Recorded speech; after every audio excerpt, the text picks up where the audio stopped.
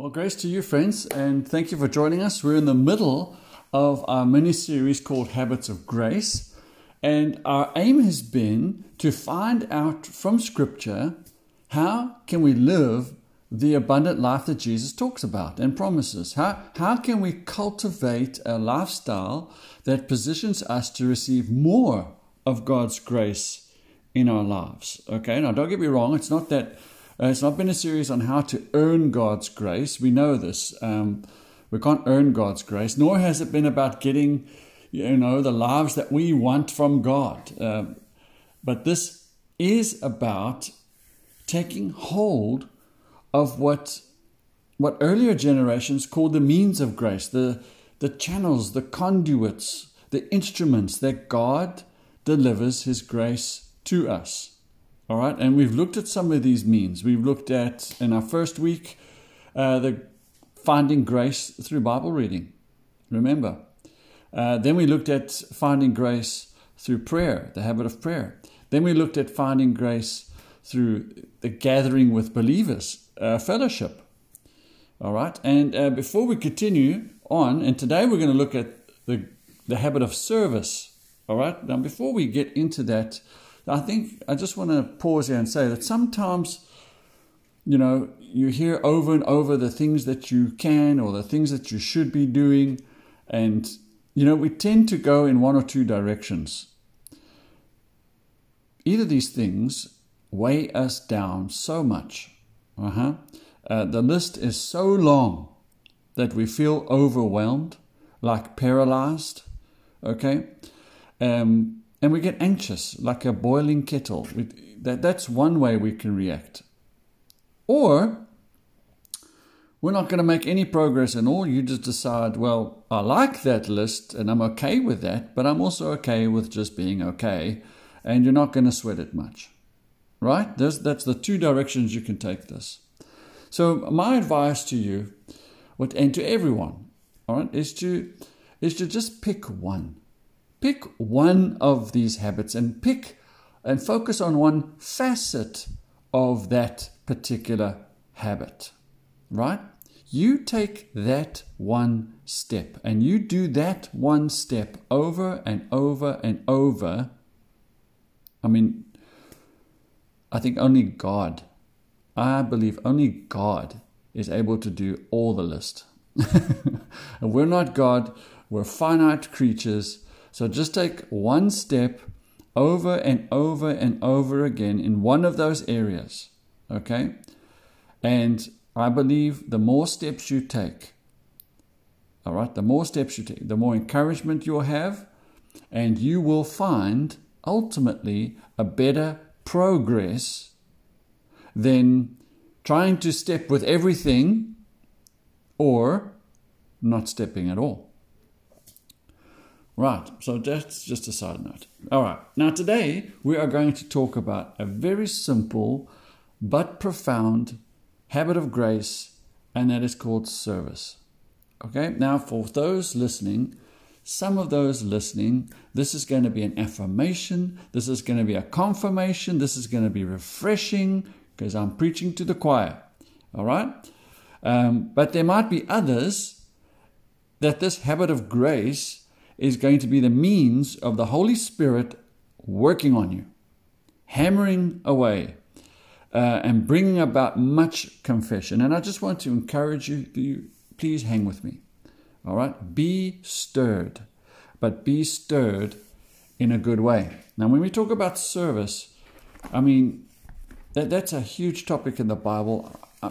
You can easily say over 100 references of service in the Bible. You know that these infamous ones, 1 Peter 4:10, each of you should use whatever gift you have received to serve others as faithful stewards of God's grace in its various forms. Okay, so Mark 10:45, for even the Son did not come to be served, but to serve and give His life as a ransom for many. You know those two infamous references. Okay, now I don't want to look at these commands and look at the words, and I want to look to what are these commands referencing back to and drawing us to live in the light of.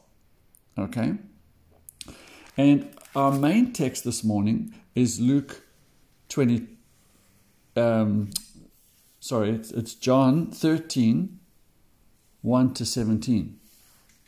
13, 1 to 17. And while you're getting your Bibles there, I mentioned Luke 22 because, that's the disciples here are arguing who is the best, right? I mean, heavens, who would have such a conversation out loud in the first place? Apparently they're having this argument out loud in front of Jesus. Just a wonderful supper conversation. And Jesus interrupts them in Luke 22, verse 25. How's this? He says, Jesus said to them, the kings of the Gentiles lord it over them, and those who exercise authority over them call themselves benefactors. But you are not to be like that. Instead, the greatest among you should be like the youngest, and the one who rules like the one who serves. For who is greater, the one who is at the table or the one who serves? Is it not the one who is at the table? But I am among you as one who serves. Right. I mean, Jesus could have interrupted this argument and pointed out, and quite rightly so, he could have said, I am the one whom all things are made, and through all things remain made. I am the one who is going to ascend to glory. I am the one ruling over all authorities. I am the great I am, right? I mean, he could have done that. Or he could have interrupted the conversation and pointed out to them that I create and sustain all things, and that your conversation is foolish. He could have said, no, guys, you're all great, you're all equal. But instead he says, no, you follow me, for I am among you as one who serves. So he flips it entirely upside down. And the example that we're going to look at, and here he is modeling what he just spoke in John 13, 1 to 17.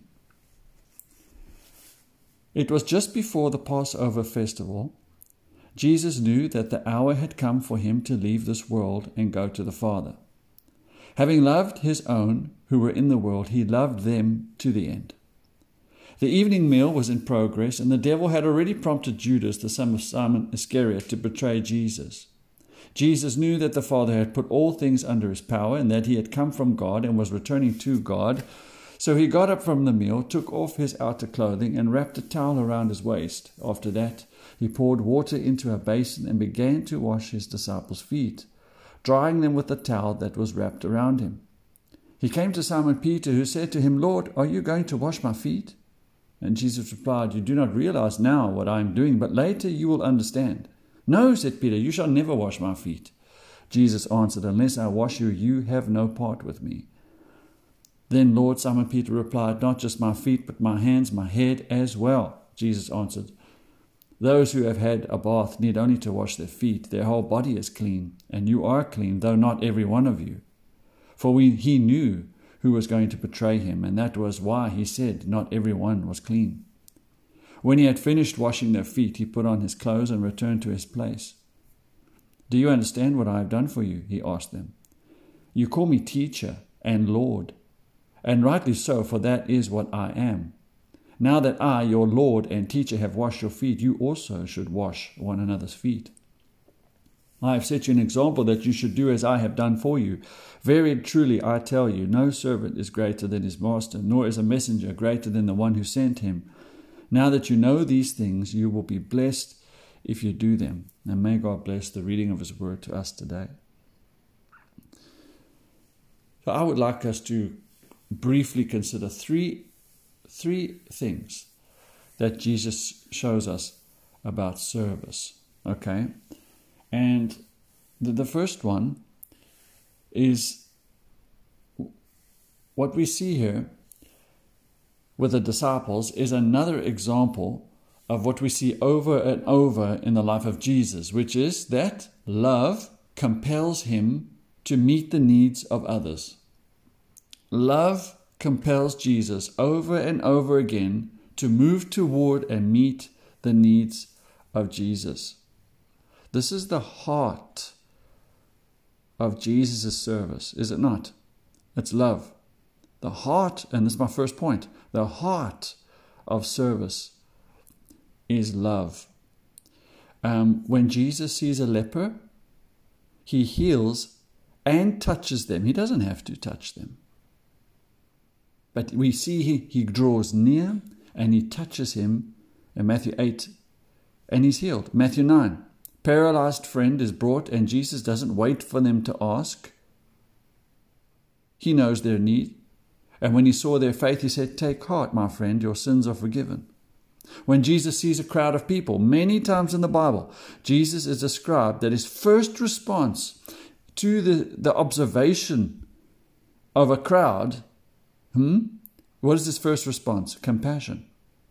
Over and over again. Sees a crowd, has compassion. Sees a crowd, has compassion. Matthew 14, Matthew 15. Sees a crowd, has compassion, and is concerned for their hunger. So he makes a plan and he feeds them, and feeds them abundantly. Mark chapter 6, he sees people who need a teacher. And it's noted, he had compassion and began teaching. Now, when I see crowds, very rarely, if ever, is my first response compassion. It's all kinds of other things, good things, bad things, ugly things, but this is the heart of Jesus, compassion, which literally means a rising of emotion in the innermost core. A rising of the emotion in the innermost core. I like D. Ortland's quote in his book, Gentle and Lowly. He reflects on this matter, and he put it like this, and I'm quoting. He says, "If the actions of Jesus are reflective of who he is most deeply, we cannot avoid the conclusion that it is the very fallenness which he came to undo that is most irresistibly attractive to him. This is deeper than just saying Jesus is just loving or merciful or gracious. The cumulative testimony of the four Gospels is that when Jesus Christ sees the fallenness of the world all around him, his deepest impulse and most natural instinct is to move toward that sin and suffering, not away from it." So here is what all of that in the life of Jesus says to us this morning. And it is that love, true love, love that is pure, a love that is seen in the person of Christ, that love goes where need is. That love goes where need is. That's the heart of Christian service. Think of it this way. If you have trusted Jesus for the forgiveness of sins, then that means the fallenness, the brokenness, the sin that existed and still exists in you is what attracted him to you. Because he came to you, he touched you, he healed you, he redeemed you. Right? Where we are repulsed by fallenness, he moves towards it and he undoes it. He cleans it. He fixes the brokenness. So if you have trusted him, he has touched you and continues to touch you with healing. He is forgiving you and continues to forgive you. He's forging, he's restoring you. So yes, I know on this side of heaven that never feels completely, complete and never feels completely done, completely renewed. But But it doesn't deny this incredible reality that we are healed by the hand of Jesus through the Holy Spirit. Amen? And there is coming a day when absolutely your brokenness will be gone, your tears will be gone, your diseases will be gone, you'll be fully restored in a resurrected body because He came to you. He came to you. But it means another thing too. That as one who has been touched by Jesus, as one who has been approached and healed by Jesus, He's inviting you and I and every one of His followers to follow after His steps. We are to be agents of that love to broken people. We are to go that same direction that love took Jesus. We are to follow that same direction. We are to be attracted to brokenness, attracted in this context, hear me now, attracted to that sin, running towards it to redeem it, fix it, heal it, forgive it. You with me? No, not because He needs us. He doesn't invite us because He needs us. He invites us to follow in His footsteps because it gives Him pleasure, it gives Him glory. He delights in using us and partnering with us in this redeeming work, in this kingdom work by sending us. So, why then, friends, be honest, why do we find it so hard to serve? Why do we find it so hard to serve? Okay. And I think there are some things in this context that will help us. All right. You ready? When it comes to your service and making it a habit of service, I would say the first thing, and it's taken from the clue of Jesus here, is that you must not be the barrier to this habit. You must not be the barrier to service. Okay? Where do I get that from? I get it from verse 1. Look at it says there. It was just before the Passover festival. Jesus knew that the hour had come for Him to leave this world and go to the Father. Having loved His own who were in the world, He loved them to the end. The evening meal was in progress, and the devil had already prompted Judas, the son of Simon Iscariot, to betray Jesus. So in other words, Jesus knew that the hour had come for Him to depart. He knew what was coming. And He served them anyway. Now think about that. I know it's a lovely story and it's heartwarming when Jesus washes the disciples' feet, okay? And it's wonderful what He does. But what's going on inside Jesus' heart? It's war. It is war. He is suffering. He is suffering because He knows the hour has come for Him to leave this world and go to the Father.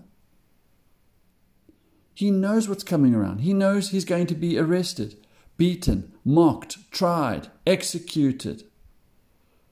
I mean, it would have been completely appropriate for Him to take that night off and say, you know what, guys, I need some time for myself. Completely appropriate. And if there was a time for Him to take a night off, it was going to be that night. So no one would have faulted Him for, chilling out that night. So no, he did not allow Himself to be a barrier to service. And the same for us, friends. I mean, sure, what a mercy it is that God doesn't tell us our future. Can you imagine what your life would be like if you knew all the bad things coming to you in your future before it happened? I mean, we'd just be living in constant fear and constant anxiety. But I mean, Jesus being Jesus, despite knowing what's coming. Despite knowing it? What? Well, we just read it. We just read the rest of what follows in chapter 13. Despite that suffering, Jesus was somehow able to step through in love and service, and love and service those people. That's incredible. That is incredible. So we must be careful that we don't become a persistent barrier to love and service in our own lives. Now, yes, we need to take care of ourselves. The last thing suffering people need is to feel guilty about their limitations. All right, that's not my heart at all. I think those of us who are suffering should also see that Christ, what Jesus does here. Okay? It's not a guilt trip because our sin has been dealt with. But as we see Jesus, despite his suffering, still love and serve, okay, there's an invitation here. There's an invitation here to equally find fulfillment in service. Fulfillment, even in the boundaries of your limitations. Joy and fulfillment, even in the boundaries of your limitations. All of us are experiencing, the difficulties of life in a fallen world. All of us. Wherever we go, there'll be challenges, and some challenges will feel persistent and almost like suffocating. But I think that all of us can find a reason, right? I think all of us can find a reason to make our lives either about self-satisfaction or seeking the good of others. And inevitably, if you take the path of always seeking self-satisfaction, always looking to selfishness, Scripture tells us, it's clear, that is a dead end. A dead end. And if you don't believe it, you must try this. Wake up. Next time it's your birthday. All right, or some special day. Father's Day, Mother's Day, it's your birthday, right? That morning, you wake up. And as you wake up, you think through all the expectations you have for that day. And all the things you think other people could do to make it a great day for you. Get that good. Get that good and set in your mind. And then just wait for everyone to deliver. Then that night, just before you go to bed, see how that day went for you. You will always come up short if you make your day about you. There is another way to think about your special day. Why not wake up and think good about how you can serve others instead of waiting for people to serve you? It doesn't have to be over the top. Just think, in the bounds of your limitations, make a plan in your heart to consider others. Go where needs are and serve them. Serve them. I think some of the most sincere, godly, joyful, warm-hearted people I know are people who suffer deeply and in the midst of that choose to make their life about God's glory rather than themselves. They have chosen to make their life something beyond their own limitations and struggles. And I think we find over and over again that there is incredible freedom and joy when we choose that path for ourselves. So just as Christ did, don't let the challenges and circumstances you're facing become a barrier to living a life of love and service. My next 2 points are quicker than the first one. Okay? But we notice here there's a war going on in his heart. And what also we know here is that Jesus knows that Judas is going to betray him. Right? And what does Jesus do anyway? He knows it. The scriptures tell us Jesus after dinner gets dressed like a servant. He goes around one at a time washing the 12 men's feet. 12 men's feet. And I can tell you at some point along the way, he stops and washes the feet of a man who will betray him at the cost of his life. And I won't elaborate on this, but let me just ask before we move on. Is there anyone in your life you have refused to forgive? Is there anyone in your life you've refused to forgive? Anyone? Family member in the past? Who do you think of, and then that grudge rises to the surface of your heart?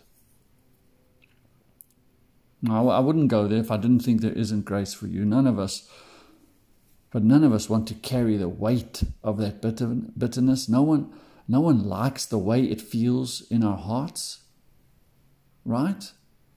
But most of us accept it as normal. It's not normal. And so often we wouldn't say it out loud that we're doing this, but we choose to carry the weight of unforgiveness. Now, yes, at times it's because of real evil, real stuff that happened that is really wrong. But look at the passage again. If there was anyone who was truly wronged, it was Jesus in this moment. And no doubt, Judas, he's got severe consequences coming. Serious consequences for the betrayal that he's got to walk through. But at this moment, he's receiving the common kindness of God. He doesn't get singled out. He doesn't get put aside. So that teaching that Jesus gives in Matthew 5 and Luke 6 to love your enemies, here he is. He's doing it. He's actually doing it. So friend, don't let unforgiveness be a barrier to your service. So ABC, as we anticipate 2022, there are difficulties, there will be obstacles, there will be challenges, right? That must not unhook us from service. There will be unforgiveness, and we have to fight that and shepherd our hearts accordingly. We will not let unforgiveness become a barrier to our service. And for those who are new to our fellowship, right, don't let that unknownness, don't let inconvenience as you make new habits and meet new people and come to a new place, don't let inconvenience be a barrier to your service. Go for it, because here's the final point, and it's found in verse 17. Now that you know these things, you will be blessed if you do them. Truly blessed. That's what Jesus promises. Jesus is not in this to get your service so that he will be blessed. He doesn't need our service. He is commanding us and giving us an example because he knows we ourselves will be blessed. So if you want blessing, the habit of grace is serving. In every context, work, family, church, you name it. Think of everything you have. Your house, your car, your inheritance, your estate, your equity, your time. How can you leverage it to serve? So I'll leave you with one practical application. It's something you want to grow in as a habit of grace in your life, okay? And it's simply this. Create margin. Create margin. Someone once described a service like this, and I'm quoting, service is the practice of humbling yourself to be present with others and responsive to their needs. Service is the practice of humbling yourself to be present with others and responsive to their needs.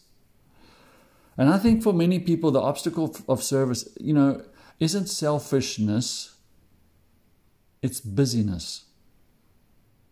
Right? It's busyness. Most people are not consciously thinking, how can I make this day all about me? I don't think we're walking around thinking like that, but many people are consumed by other things and therefore have no time or space for any adjustments or any interruptions.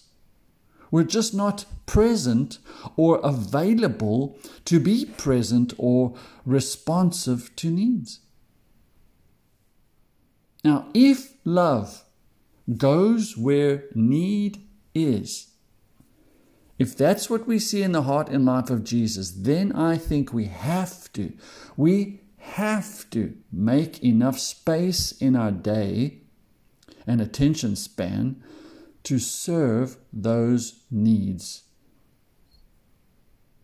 Even today, I would encourage you to create space to not do other things and see if there are needs right under your nose, in the lounge, on the street, in the community, in your village, in your church, wherever. So have the heart of the service.